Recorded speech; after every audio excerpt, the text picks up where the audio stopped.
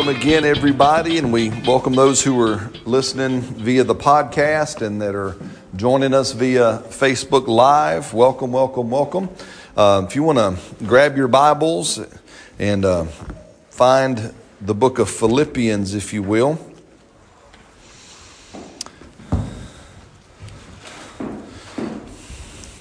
I kind of like the funny that Brother Greg Moore says, well, you can open your Bibles to anywhere you like, but I'm going to be in Philippians if you'd like to join along.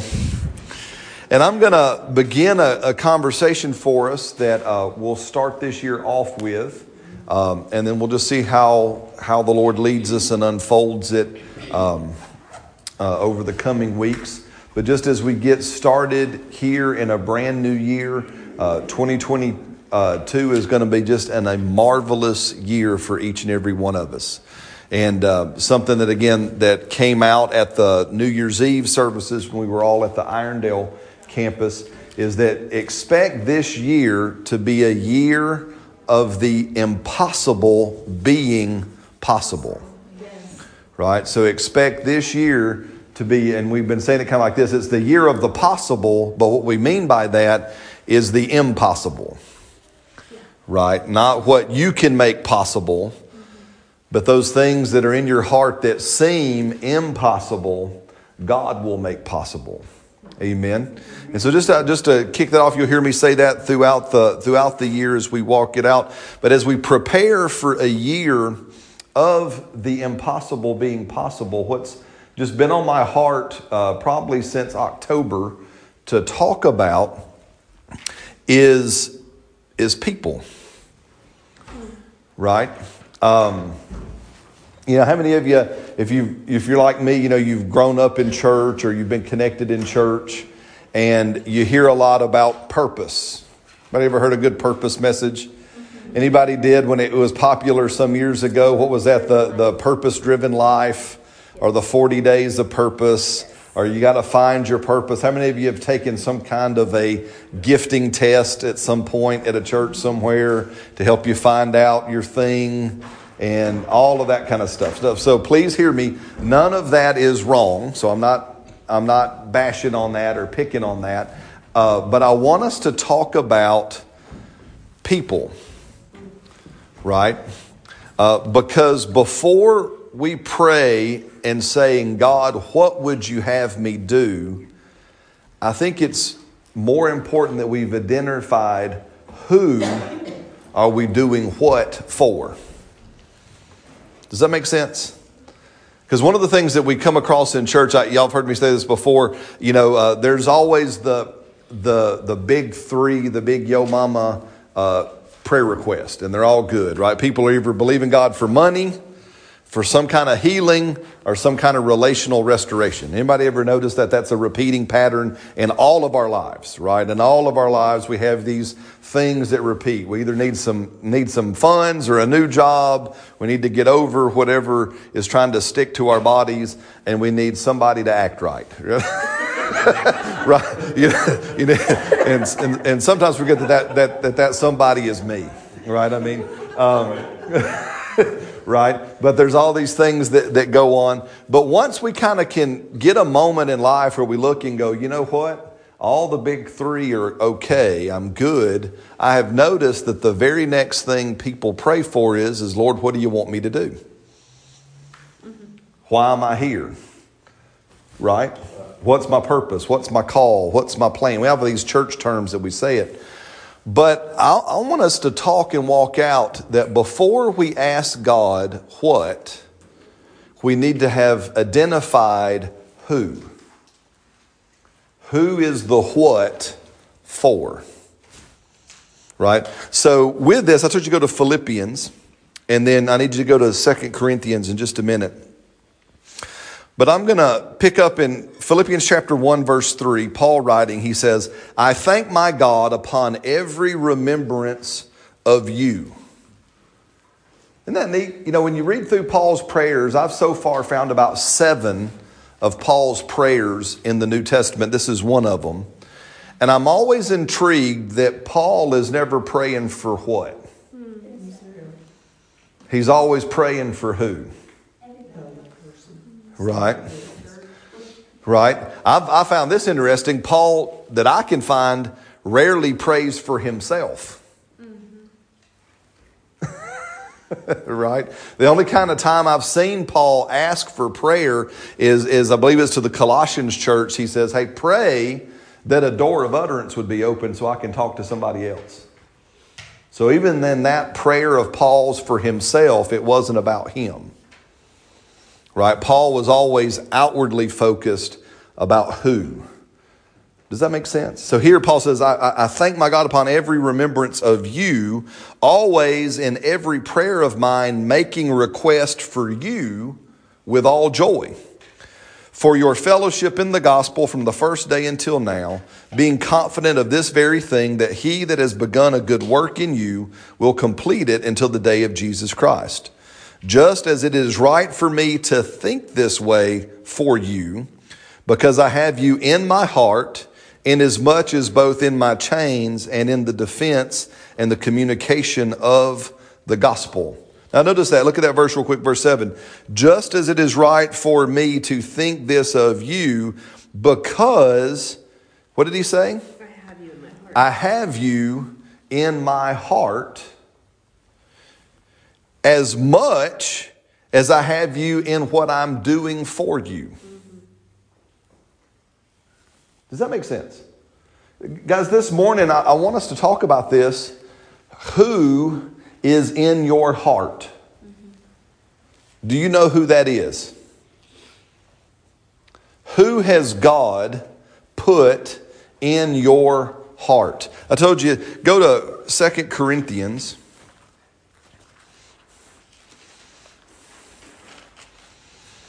And as always, Holy Spirit, help me, please.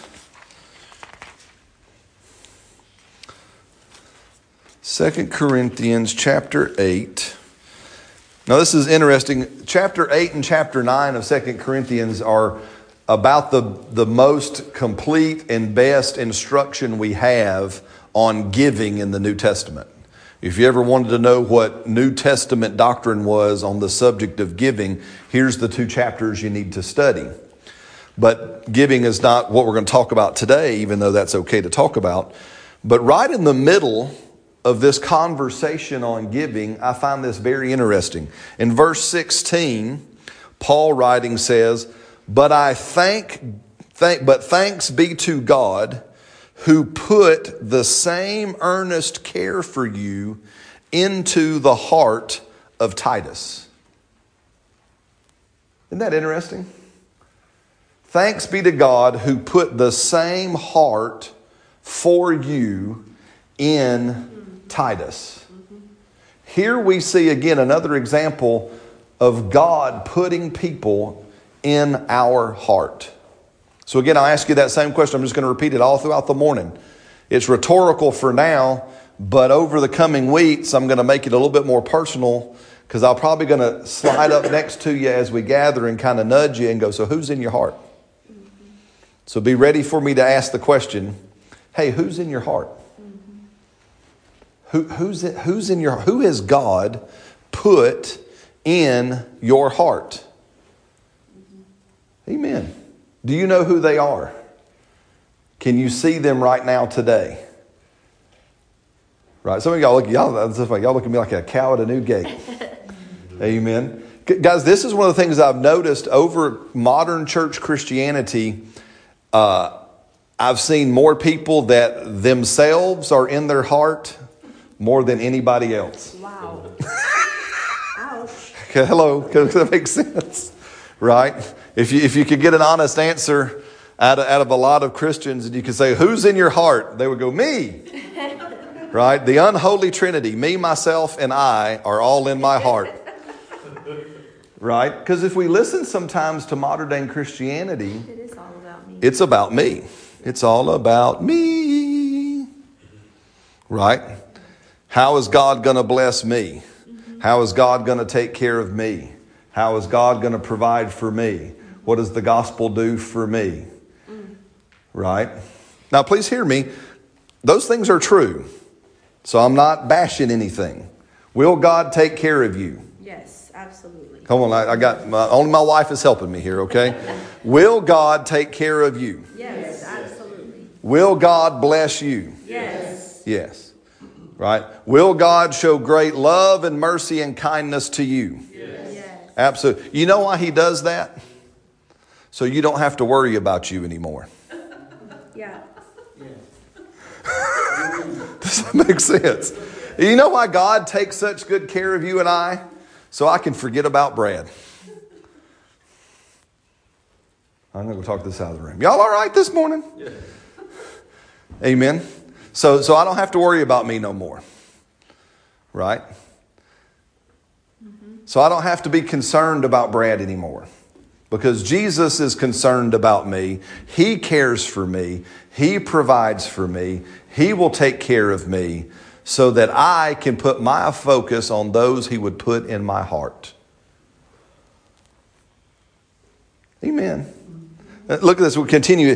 Paul again, back here in Corinthians, he says, but thanks be to God who put the same earnest care for you into the heart of Titus. For he not only accepted the exhortation, but being more diligent, he went to you of his own accord. Now in good old Alabama speak, it says, the heart for Titus, for the Corinthians, was so great that Titus went on his own dime. Titus paid his own way. Right, guys, as I've been thinking on this in connection with us, it's interesting that once Titus knew who, what just appeared.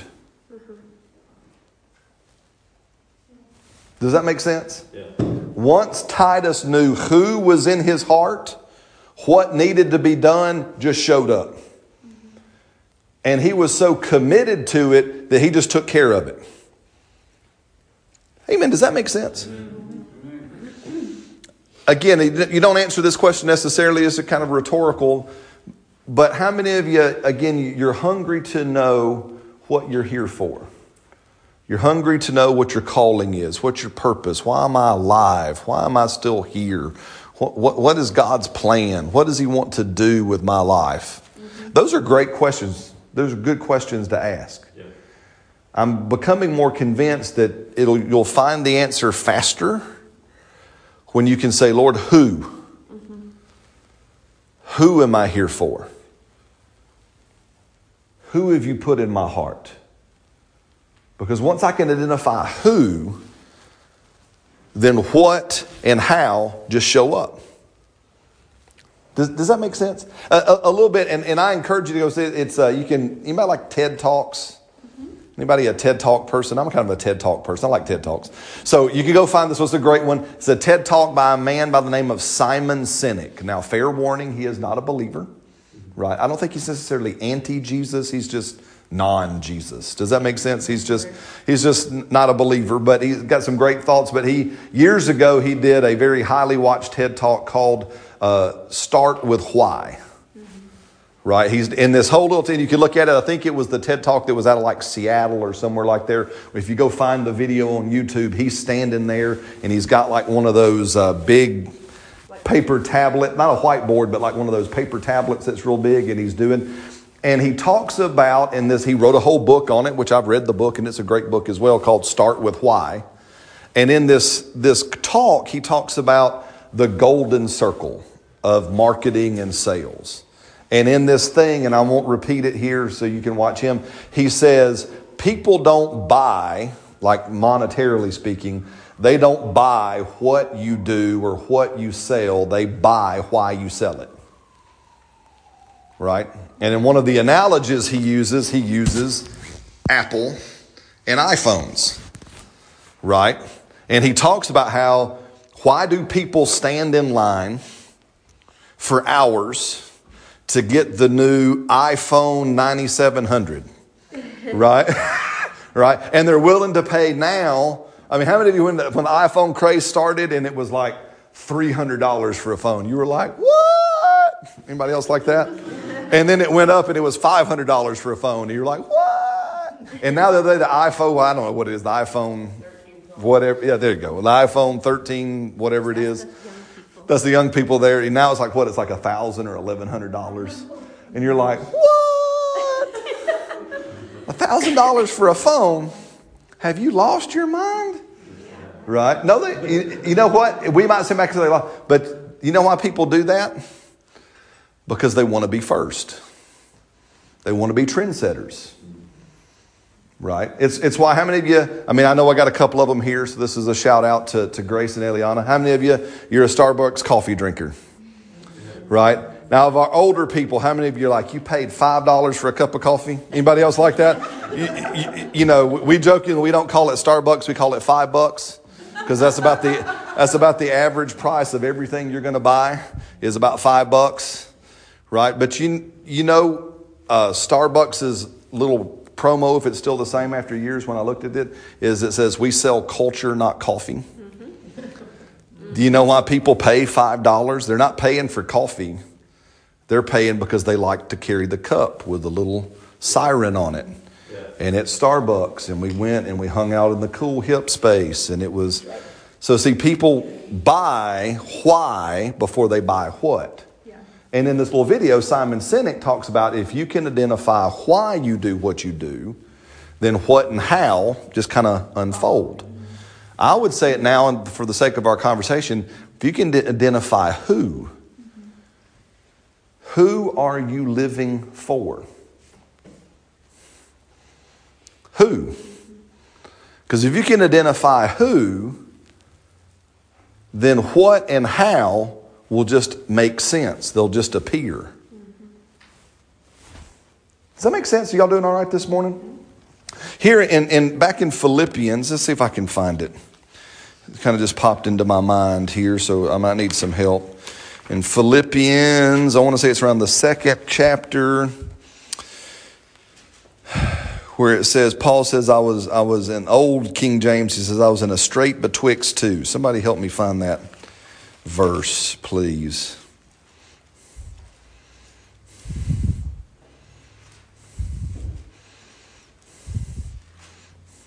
Where are we at? Is that Philippians? Somebody have to Google it. My phone's being tied up. I know. Somebody can look up and Google for me. Where's it at in Philippians? It's the verse where Paul says, I was in a strait betwixt two.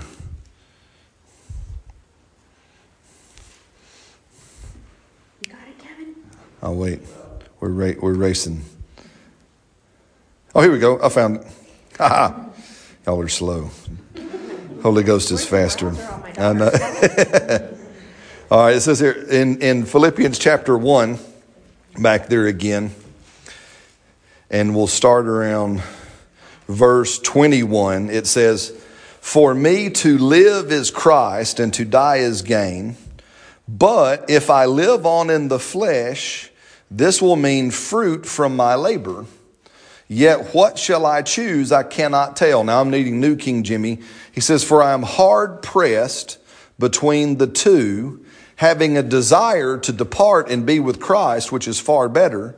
Nevertheless, to remain in the flesh is more needful for who?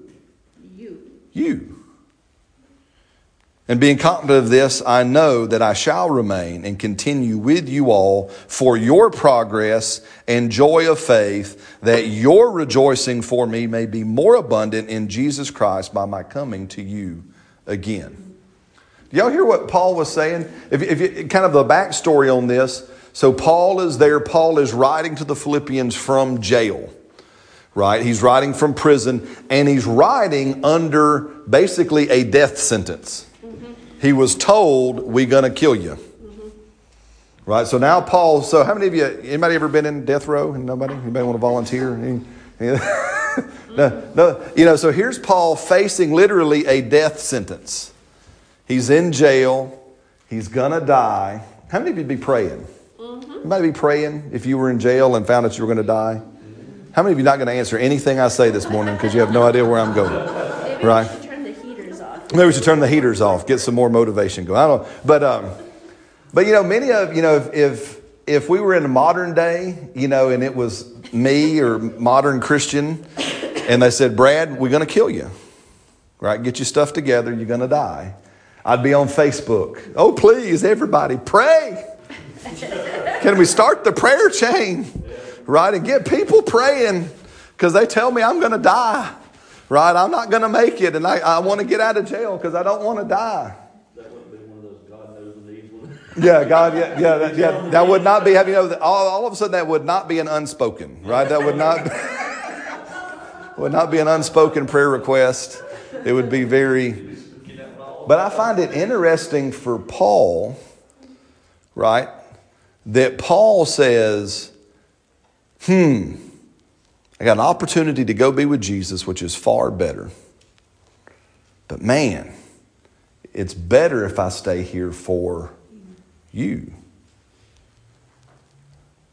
Can I just be real transparent? Sometimes I've wondered if why people don't receive what they're praying for is because they have no who that they're staying for. Their prayer request is for themselves. Remember, in the warning in James is we have to be careful about just praying for our own selfish desires. So we can spend it, it says, on our own lusts. Yeah. Right? Instead of praying for the needs. Does this make sense? Yeah. Are you with me? See, Paul here, he knew who he was staying for. He knew who he was believing God for deliverance for. He was saying, it's better that I'm here for you. So I'll believe God to be delivered, not for my sake, but for your sake. Yeah. Do you see how we kind of paint the picture? Paul knowing who, he knew what to pray for. Yeah. Paul knowing who, he knew what to believe for. Paul knowing who, he knew what to put his faith on for. Right? Who has God put in your heart? Do you know who they are? Now again, to answer some of this, obviously there's some obvious answers. Right? So somebody help Brad out. Brad's a dummy. Okay? So who are I'm picking on me, and it's okay because I can't pick on them, right? I can't, right? I'm not going to be like some of those people. Other preachers call the people dummies. You ever notice that? Preachers, y'all a bunch of dummies. How can you be so ignorant and still breathe? I can't tell you how many times I've heard preachers say that. So I won't ever say that about you. I'll just say that about me. How does that sound? Amen. So sometimes Brad's a big dummy. So help a dummy out. And who are the obvious people that my heart should be for? Yep, my spouse and my children. Huh? I'm helping you. You're helping me. Thank you, Say. She's helping. That's true. So we know the obvious people, right? Right? If you're married, it's your spouse. If you have children, it's your children. If you have the blessing of grandchildren, it's your grandchildren. Miss Eloise here, she's got great-grandchildren. Amen. That's an obvious one. Hey, it's for the great-grandchildren. What a legacy to be able. So there's some folks that it's obvious. But guys, do you realize that even for the obvious people, you have to let God put them in your heart? Mm-hmm. Now, I lost some of you right there. You have to go to God and say, Lord, help my heart, put my wife in my heart. Come on now. Put my spouse in my heart. Put my kids in my heart. Let my heart be inclined towards them. Lord, help them that they're in my heart.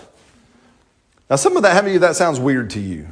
But you're like Brad, that's stupid. Because that should just be natural. That should, go to Titus, if you will. Here's an interesting thought from Paul to his son again, Titus. And here's another one I wasn't thinking about today, but Titus.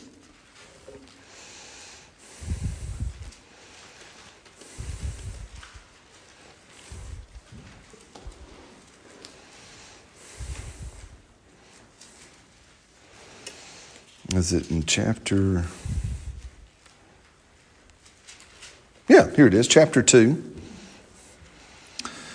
Right? This always gets people nervous when you start reading in Titus chapter 2. But this is interesting. Titus chapter 2, verse 1. But as for you, speak the things which are proper for sound teaching or doctrine, that the older men should be sober and reverent and temperate, sound in faith, in love and patience. Now notice this verse 3, that the older women likewise, that they be reverent in behavior, not slanderers, not given to wine, teachers of good things. Notice verse 4, that they, speaking of the older women, admonish the younger women. Now what does the rest of that verse say? To love their husbands and to love their children.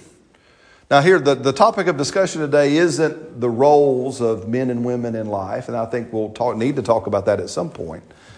But I think it's interesting here that, again, the Holy Spirit, through Paul, writing to Titus a pastoral letter, and says, hey, listen, tell the older women they need to teach the younger women some things.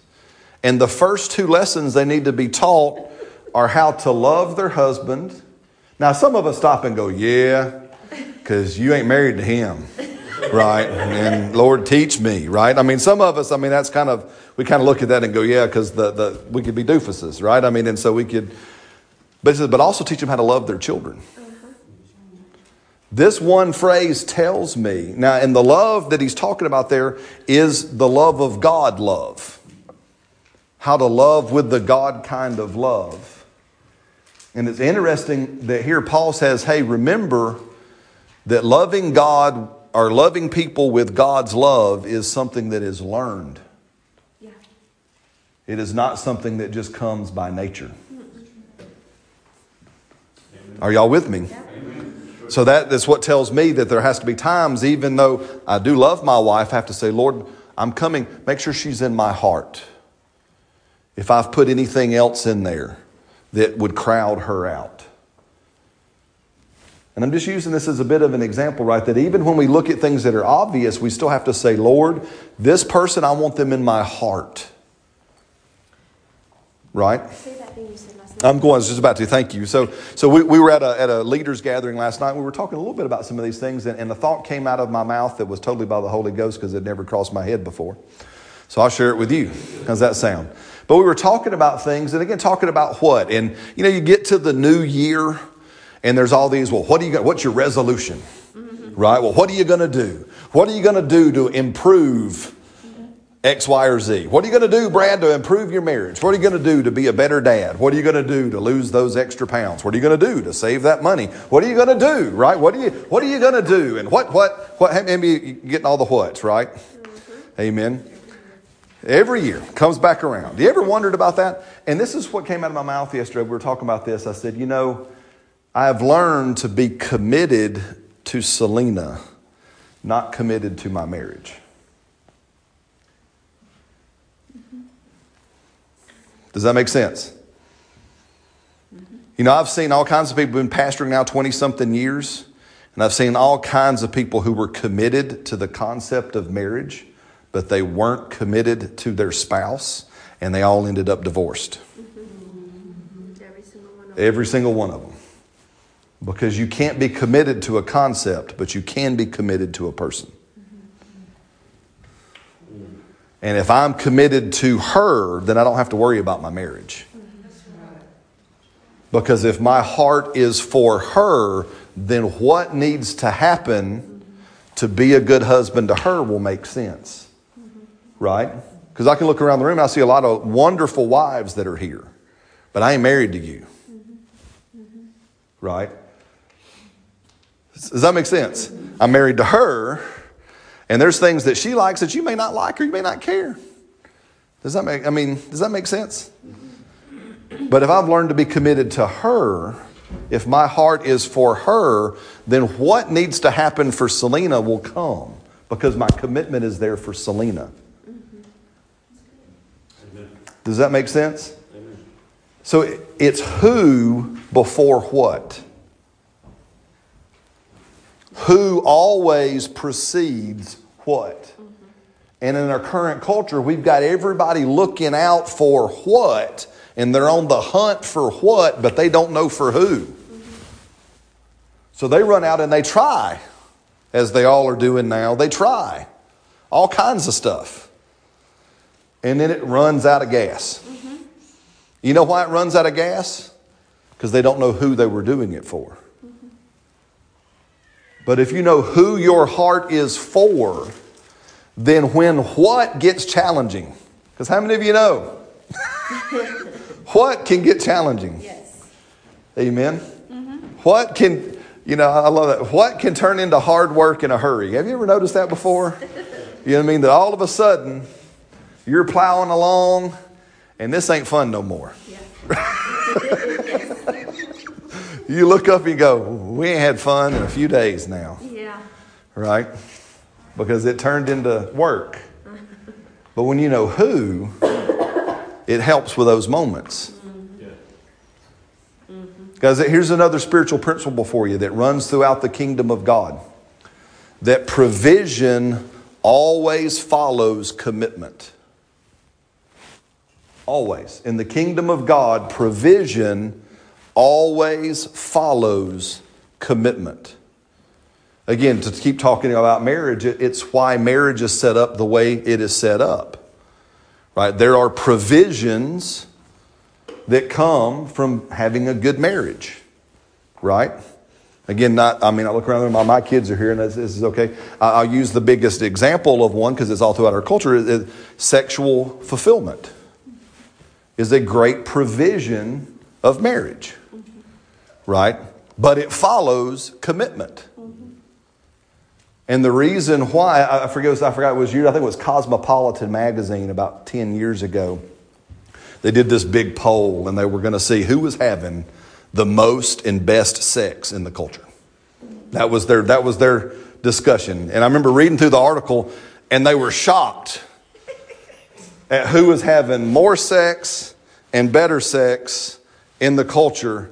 And it was committed, monogamous, faith-based relationships was beating everybody like a tied up goat.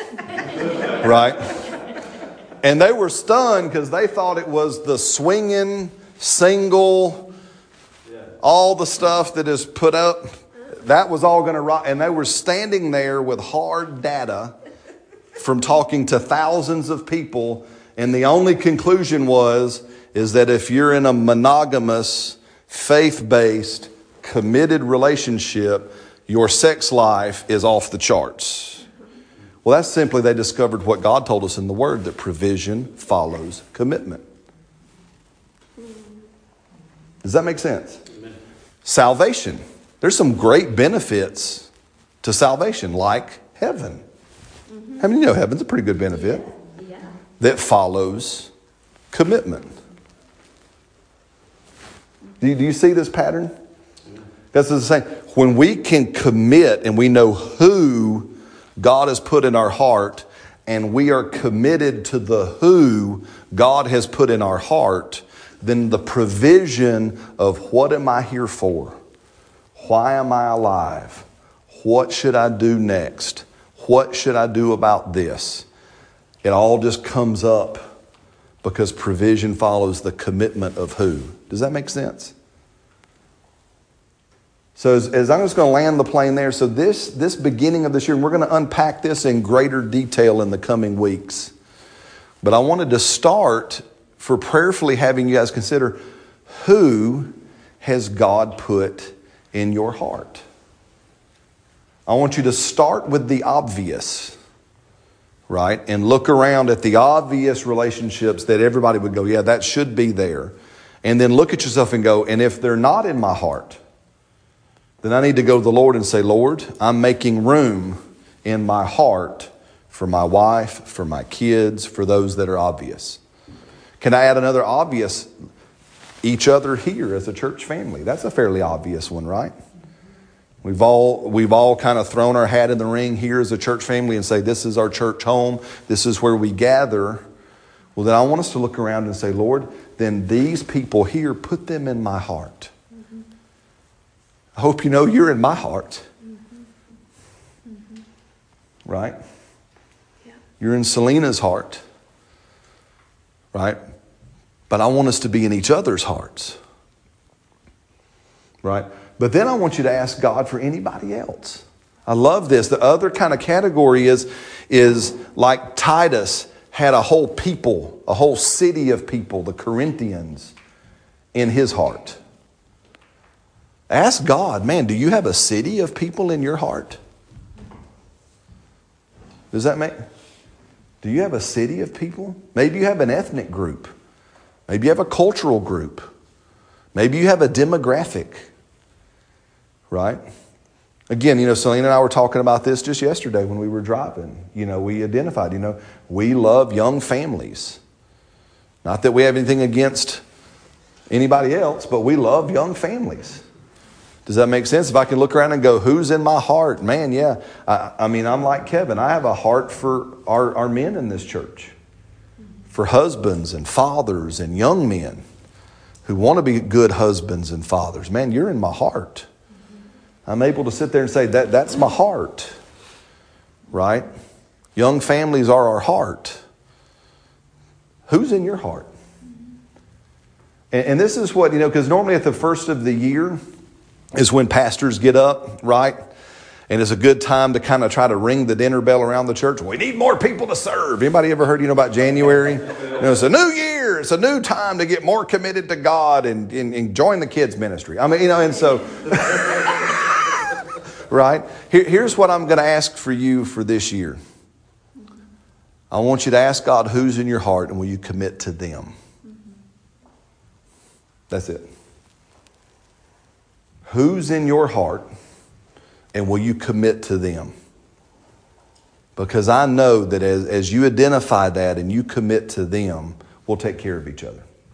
Everything else will work itself out. Does that make sense?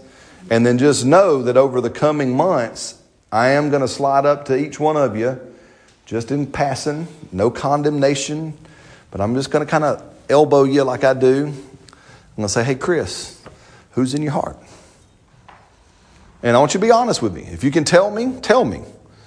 If you can say, I don't know, then just say, hey, I have no idea yet, Brett. Awesome, man. I'm still praying with you then. But this is what I do know. I believe God is going to put people in your heart this year. Maybe for the first time. Maybe it'll be people, and be ready for this one. It might be people, and you're like, God, I really wouldn't care if I have that person in my heart. Can you give them to somebody else, please? Right? That was kind of the apostle. This all right this morning? Yeah. That was kind of the apostle Paul's big problem in his life and ministry is even though he had all these people in his heart, he struggled with that. Because the apostle Paul was just a good old prejudiced Jew. And he just thought his nation was the bee's knees, the shiznit. They were all that in a bag of chips. And he just thought they were awesome. And everybody else just wished they could be Jewish. Right?